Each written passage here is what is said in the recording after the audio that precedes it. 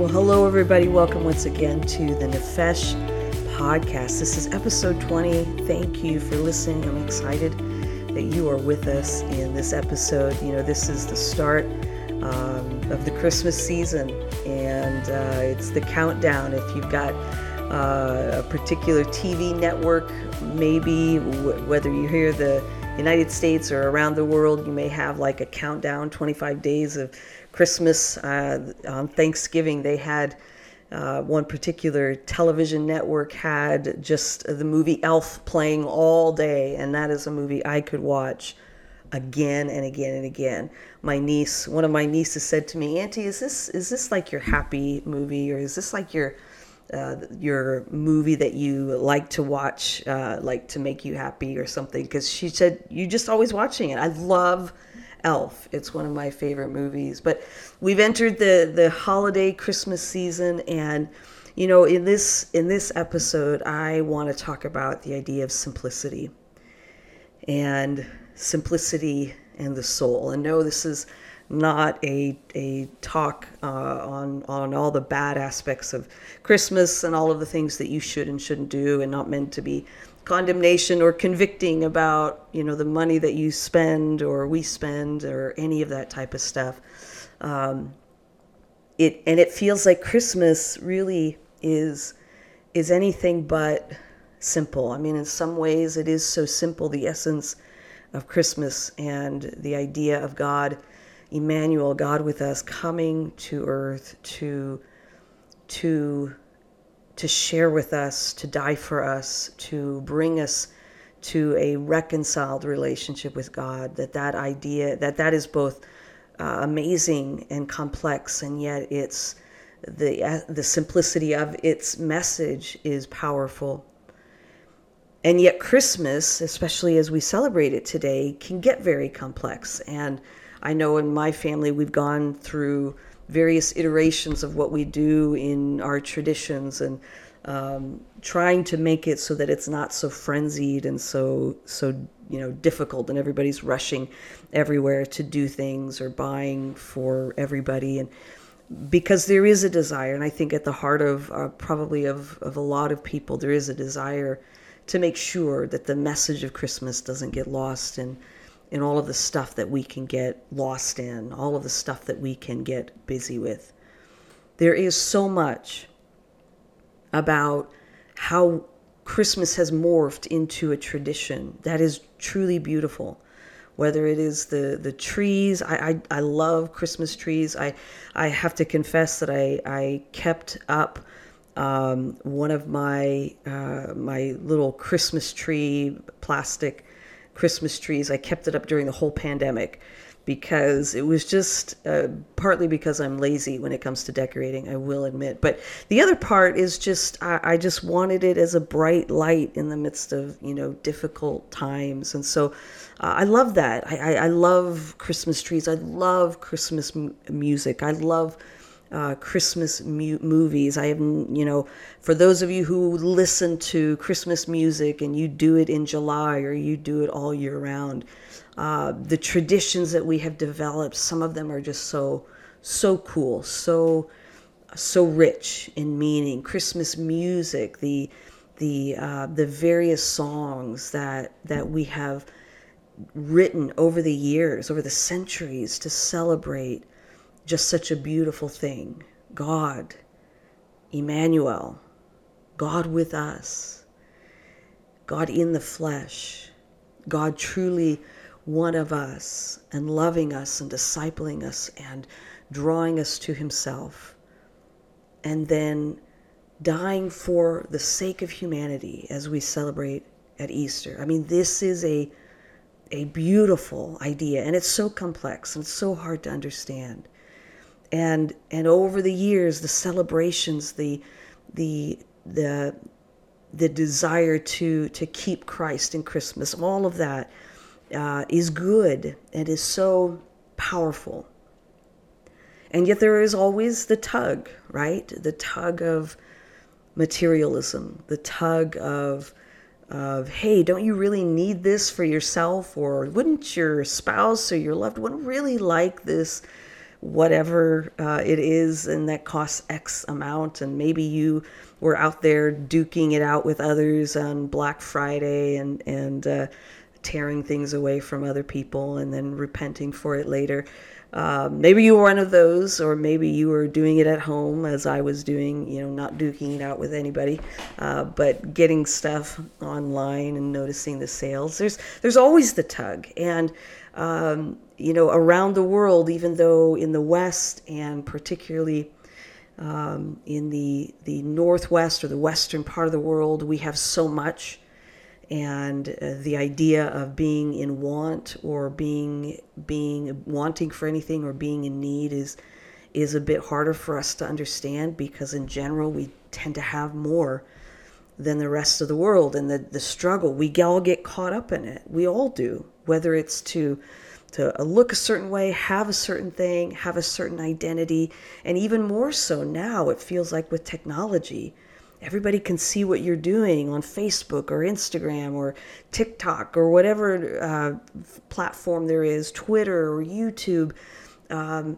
They can see your lifestyle, your cars, the way you dress, the way you interact. It's hard to get away from the pressures of our world that has brought us so much, the technology that has brought us to such an incredibly advanced place, that also can trap us in the desires for things and the desires for quick fixes or quick ways to satisfy the whatever it might be that we have. We are adrenaline junkies going from one thing to the next, or we are trying to fill the sadness in our lives, or we're trying to stop ourselves from worrying or thinking about difficult things. We all, as humans, we all attempt to survive and find peace and happiness and joy in various parts of life. And yet, there is a simplicity in the message of Jesus. There is a simplicity in what it means to follow Jesus. There is a simplicity in the way that Jesus came. Humbly, lowly, born in as the Bible says, born in a manger, which is a feeding trough for animals. Now, there's scholars go back and forth as to whether or not where Jesus was born would have actually been part of the house, because back then you didn't necessarily have all of these separate areas, like two different houses on an acre of land, one barn for the animals and one house for the people. That very easily, very possibly, Jesus could have been born in a house, but that the only thing available to put this tiny baby in was a little feeding trough. Animals would come in and out of the house at times in various situations. They may have lived in with other humans. Scholars debate that. I think the fact that he is born in a manger, though, specifically tells us something, that he wasn't born at home in a crib in a nice room that his parents set up for him with the wallpaper or the paint blue, and the little mobile that hangs above him wasn't twirling. I mean, they were on their way to pay their taxes, and it's as they're on this journey they give birth. And the first person, other than the wise men, the first person that people that hear the news are shepherds.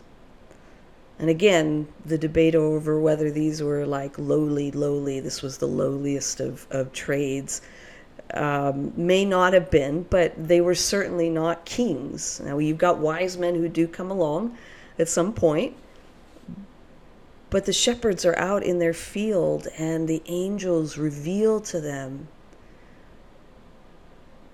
that Jesus is born. The really common men, the average person, they were the ones to hear about Jesus' message. Jesus spent the first years of his life just probably going to Hebrew school, learning scripture, spending time in the temple for sure, but being in what, quote, a normal, unquote, person.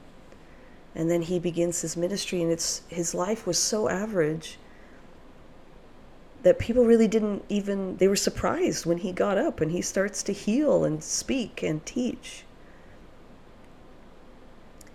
He was so ordinary that Judas has to go and kiss him on the cheek when he betrays him in front of the temple soldiers who come to arrest him.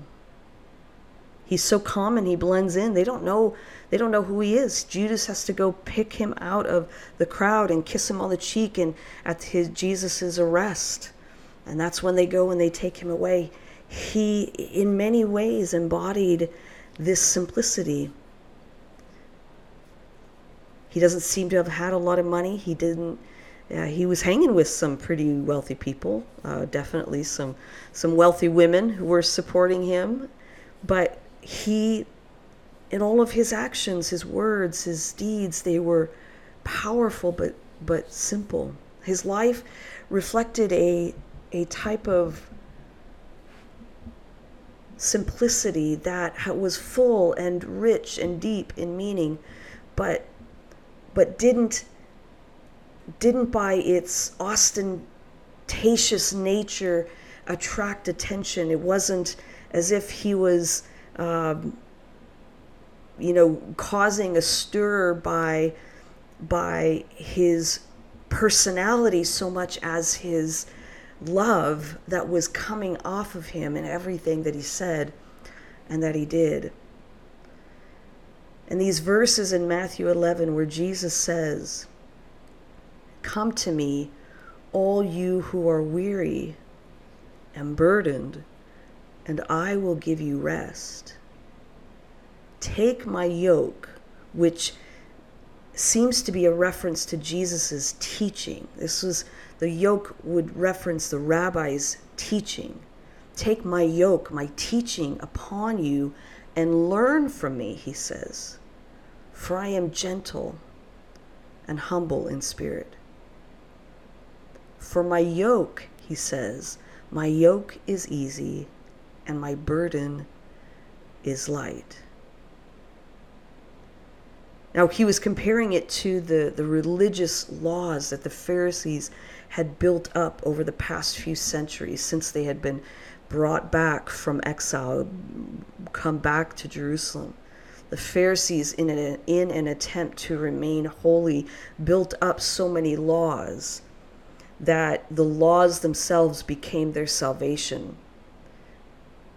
Their laws themselves and their actions and their attempt to keep those laws were the things that held them, but then held them in bondage, and it became a burden upon people.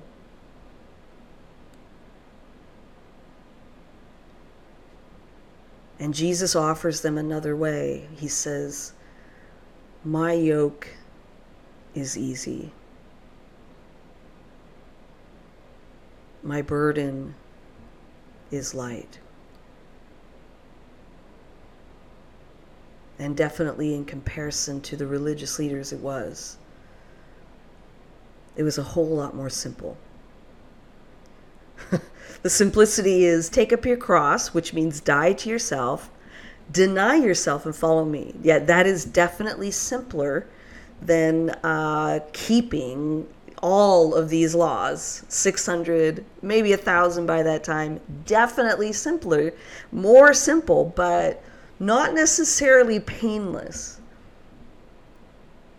All of the law and the prophets, Jesus says, can be summed up into 2 commands, right? He affirms this when the religious leader says this, that it's to love God with all of our heart, soul, strength, and mind, and to love our neighbor as ourselves. It's definitely easier to memorize than 600, 1,000 laws. I can memorize those 2 concepts, and I can memorize this idea of dying to myself. It's a whole lot easier of a concept to understand and to follow.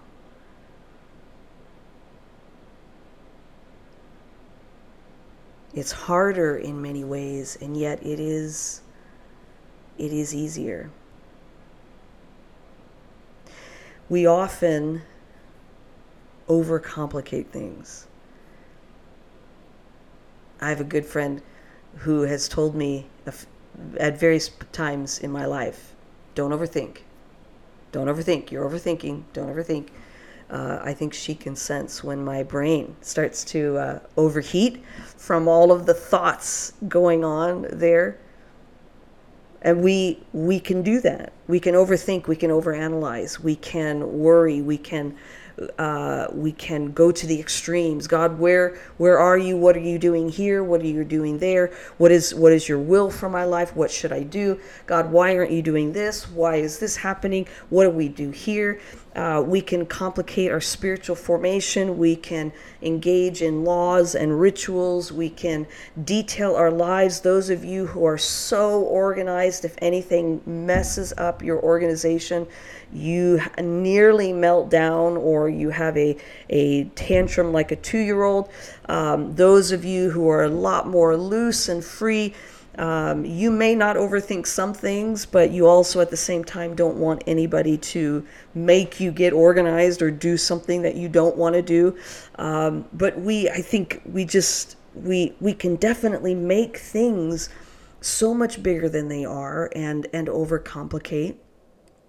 And there is that part of simplicity and this easy yoke that Jesus calls us into, to not overthink necessarily, to not try to manage or control all aspects of our lives. But the easy yoke also is a reflection of the simplicity of the surrender. And surrendering to a different way of seeing the world. And Jesus, he talks about a kingdom mentality, or this kingdom of God concept that is throughout the Gospels. And it's as if this kingdom of God perspective is vastly, drastically different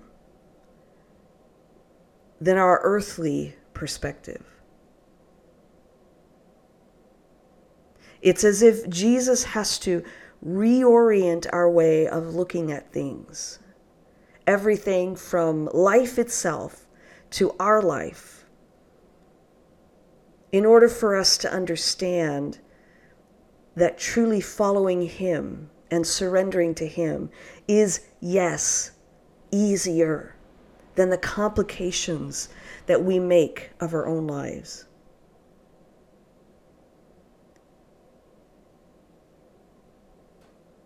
Particularly in our Western culture. And those of you who aren't in a Western culture, you are feeling the pressure or the desire to be like the Western cultures. Because the Western cultures rule the world. They control and dictate everything, or have at times. And at times have set the standard for what is good and the things that we should be reaching for and desiring. And the struggle to come back to a simple, easy yoke way of understanding God, our life, and the purposes for which He has called us. The challenge in coming back to that is that, again, we are surrounded by all that we have and all of the pressures to have what we don't have, to achieve what we haven't achieved yet, to become who we haven't become yet, to get more and more and more, and to do more and to be more, have more.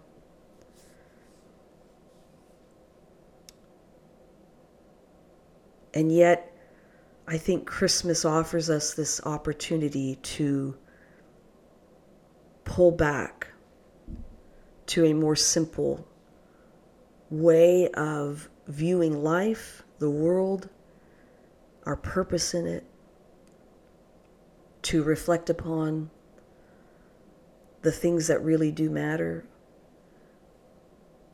and to let go of the things that really don't. If I can, if I may, use one of my favorite movies, It's a Wonderful Life, as an example. As George Bailey, if you've never seen it, you really need to see it. As George Bailey, in his struggle for just desiring to do something more with his life, his high ambitions come crashing down to reality as he struggles through life and marriage and family, and through a particularly difficult time in the Christmas holiday, wonders if life would be better off without him in it. And he struggles to understand the beauty of what really matters. Not all the money in the world, not all the prestige, not all the power. It is just to love others, to be loved, to love others, the relationships that he has, that is what is most important. And it rings of what Jesus tells us in Scripture. And we are to love God with all of our heart, soul, strength, and mind. And we are to love our neighbor as ourselves. And that is the law.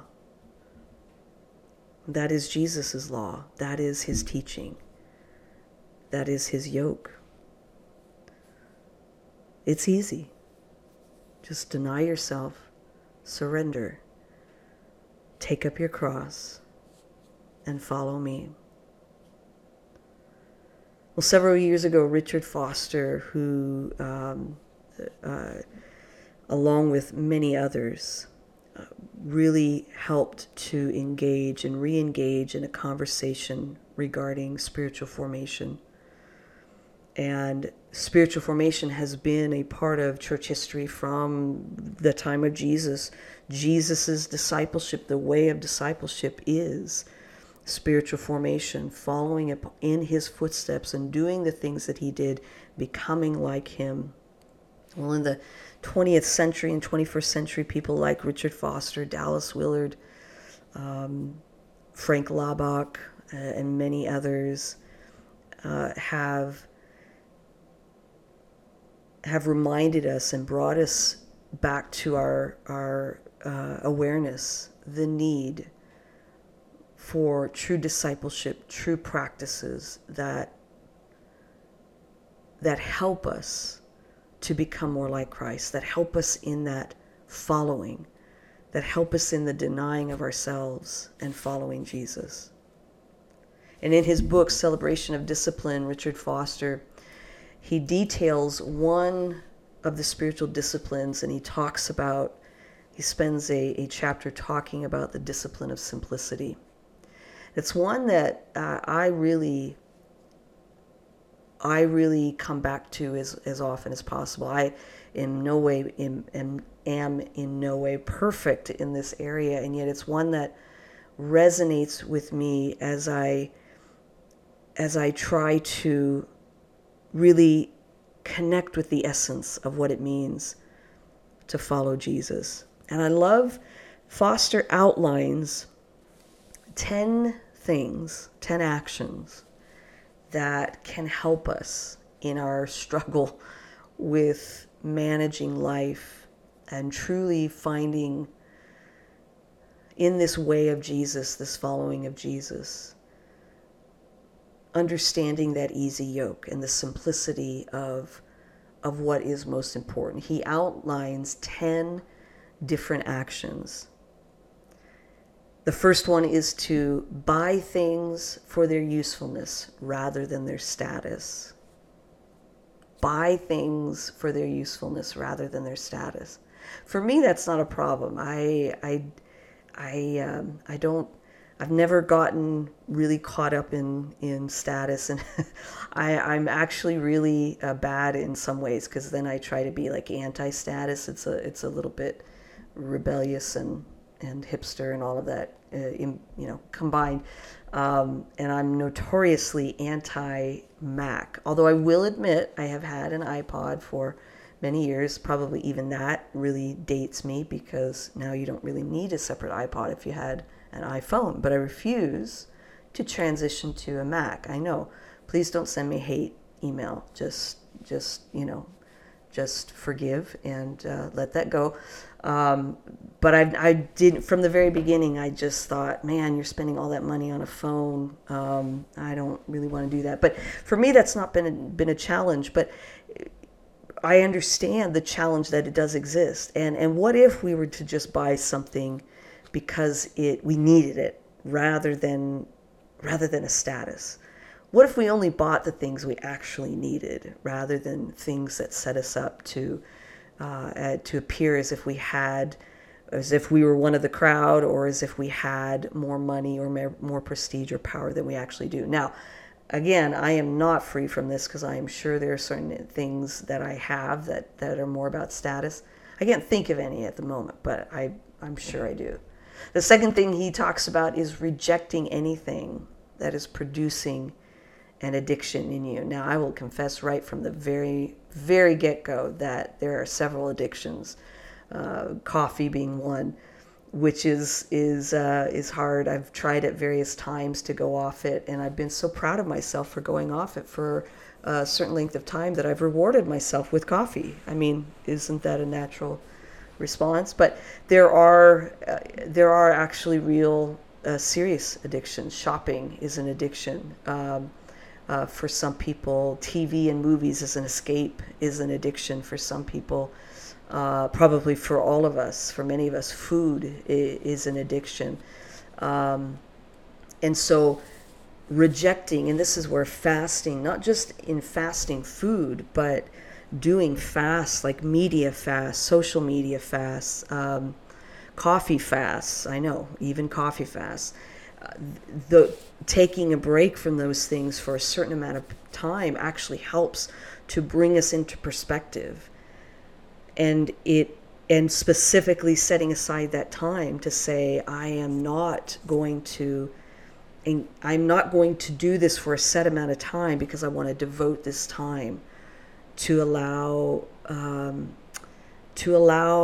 the Holy Spirit to do a transforming work in me, to let this time be a time of being set apart for growth. The third thing that Foster talks about is developing a habit of giving things away. Developing a habit of giving things away. One area that I've loved giving things away and yet regretted at the same time, only because I've needed them again. I used to, people would say something and I'd be like, I have a book for that. I have a book. Let me get that book for you. And so I would, just kind of give books away, and then it'd be like, wait, where's that book that I needed for a particular class? Develop a habit of giving things away. Allow things to be so that you're not attached to them, that you would give it to anybody who needs it. Somebody needs to borrow your car, and you're willing to let them borrow your car, or they need a pair of clothes, or you're at a point where something was once useful for you, and you are willing then, you don't need it anymore, but somebody else needs it, and so you're willing to give that away. That your life becomes about not holding on to things, and this is we live in a day and age of hoarders, and I definitely have that not to any extreme, but that is something that I struggle with, wanting to kind of hold on to things, worried about letting them go, or just having stuff, but being able to actually give it away. You don't need it, you don't use it, and what if you were to give it to somebody who does, and get in the habit of it? The fourth thing Foster says is to refuse to be propagandized by the custodians of modern gadgetry. That's some nice prose right there, isn't it? Refuse to be propagandized by the custodians of modern gadgetry. This book is decades old, and it feels like this is a harder thing every year. Every year this gets harder. How do we not become propagandized by people who want to sell us the latest and greatest fad, the best new cell phone or iPhone or computer or tablet or TV or whatever, car? I mean, gadgets are our thing today. How can you refuse? This is tough. But maybe setting something in place that says, I'm not going to buy the latest cell phone. I've tried to do that, where even though I could get an upgrade on a new phone, that I wait until it actually will not work anymore. It's cracked and broken, and I can't get any type of cell coverage out of it. Partly because I don't want to spend the money, but the other part just so that I don't get caught up in it. That I will wait and not get the latest and greatest device because it's so tempting. The fifth thing that Foster says is to learn to enjoy things without owning them. Boy, that is a hard one. Learn to enjoy things without owning them. And I think that can tie in with number 3, develop a habit of giving things away. Can I enjoy this thing for now? And even while it's still in really good condition, can I give it away to somebody else? Can I really enjoy things even if they're not my own?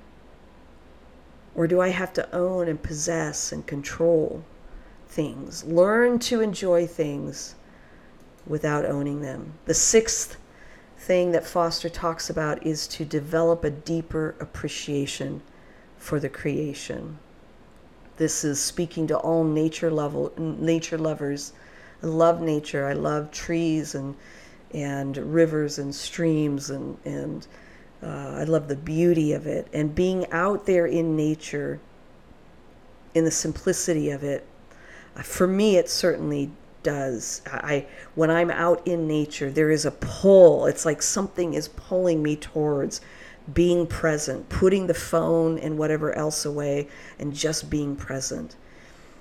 And in that, truly appreciating the creator who created that. I feel closer to God when I am out in nature. The seventh thing that Foster talks about is, he says, look with a healthy skepticism at all buy now, pay later schemes. And again, this book is a few decades old. This is so much more, even more so important, and yet even more so difficult. Look with a healthy skepticism at all buy now, pay later schemes. This next one is one that I have, again, really appreciated, and I feel like it is a discipline in and of itself. And number 8 is obey Jesus's instruction about plain, honest speech. And he cites Matthew 5:37. Obey Jesus's instruction about plain, honest speech. Dallas Willard talks about this as well in the simplicity of our words, in the simplicity of our communication. It's really hard to not over-explain, defend yourself, make sure that you're understood, make sure that people don't misunderstand, make sure that people know exactly where you're coming from, especially if you're a talker. You need to tell everything all the time, always communicating. But there's something here. Words are powerful, and we use our words to control our image, to control others, more than likely we don't think of it that way. But our words are our communication is a way for us to really express not only ourselves, but to connect with others, and again to get others to understand us or to do what we want. Think of all the powerful people over the years who have been great orators or communicators in some way, and the power that their words have had. And there is a simplicity, a surrender in not over explaining and not using complicated words and not trying to twist people up and not trying to manipulate them and not trying to control or get something out of them. Dallas Willard talks about the discipline of not having the last word. The discipline of not having the last word. And I love that.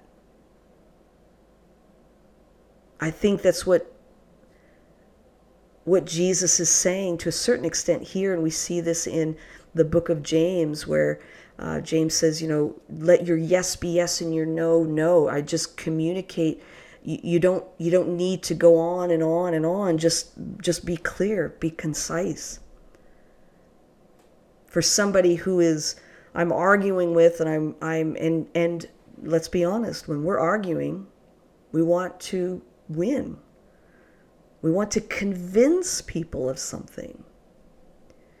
Well, what if I develop the practice of not trying to convince somebody that I was right or convince them that they were wrong? What if I let that go? What if I practice the discipline of not having the last word? What if I let there be a simplicity in my speech, where instead of saying 50 words, I said 10 words, and those 10 words had much more meaning and connection in them than the 50 that I used to stumble over to try to say something.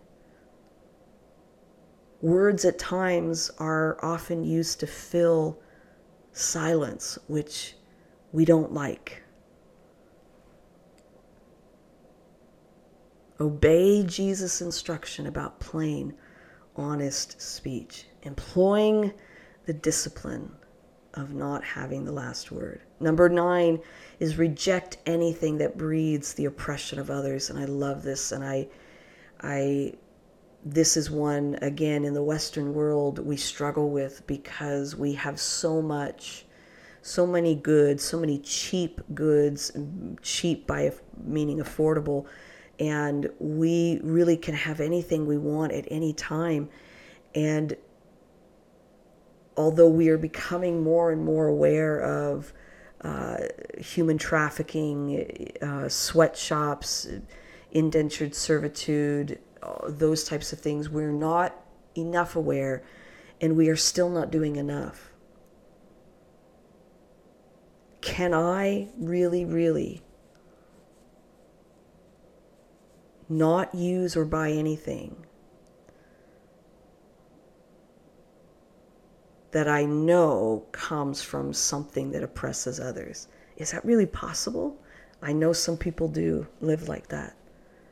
That for them, that is a true spiritual discipline, the practice of simplicity in expressing my love for others. I will not buy into anything or take anything that breeds the oppression of others.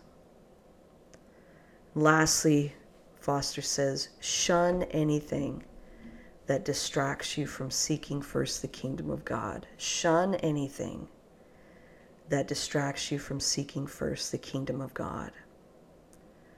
Simplicity. What would it look like for us to practice simplicity? Which ones resonate with you the most? How in this practice of simplicity, how does this reflect you taking Jesus's simple yoke upon you of denial and surrender to Jesus and God's kingdom and what He is doing. And how might we engage in it in this Christmas season? Again, no guilt, no condemnation, no conviction here. We all struggle when it comes to holidays and just life.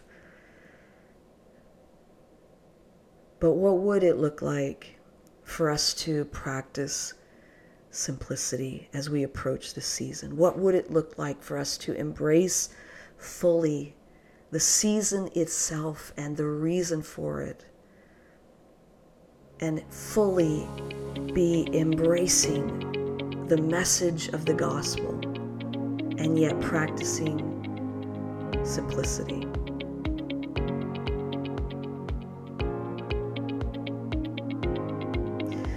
Well, thanks for listening to this episode 20 of the Nefesh podcast on simplicity and really its impact on our soul as our soul continues to grow into holistic spiritual formation, as we embrace a life of surrender to Jesus.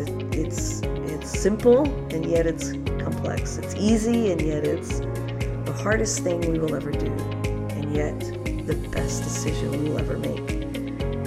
And in some ways the easiest. I know that's a contradiction in terms. Don't overthink, right? Don't overthink. And embrace a life of simplicity.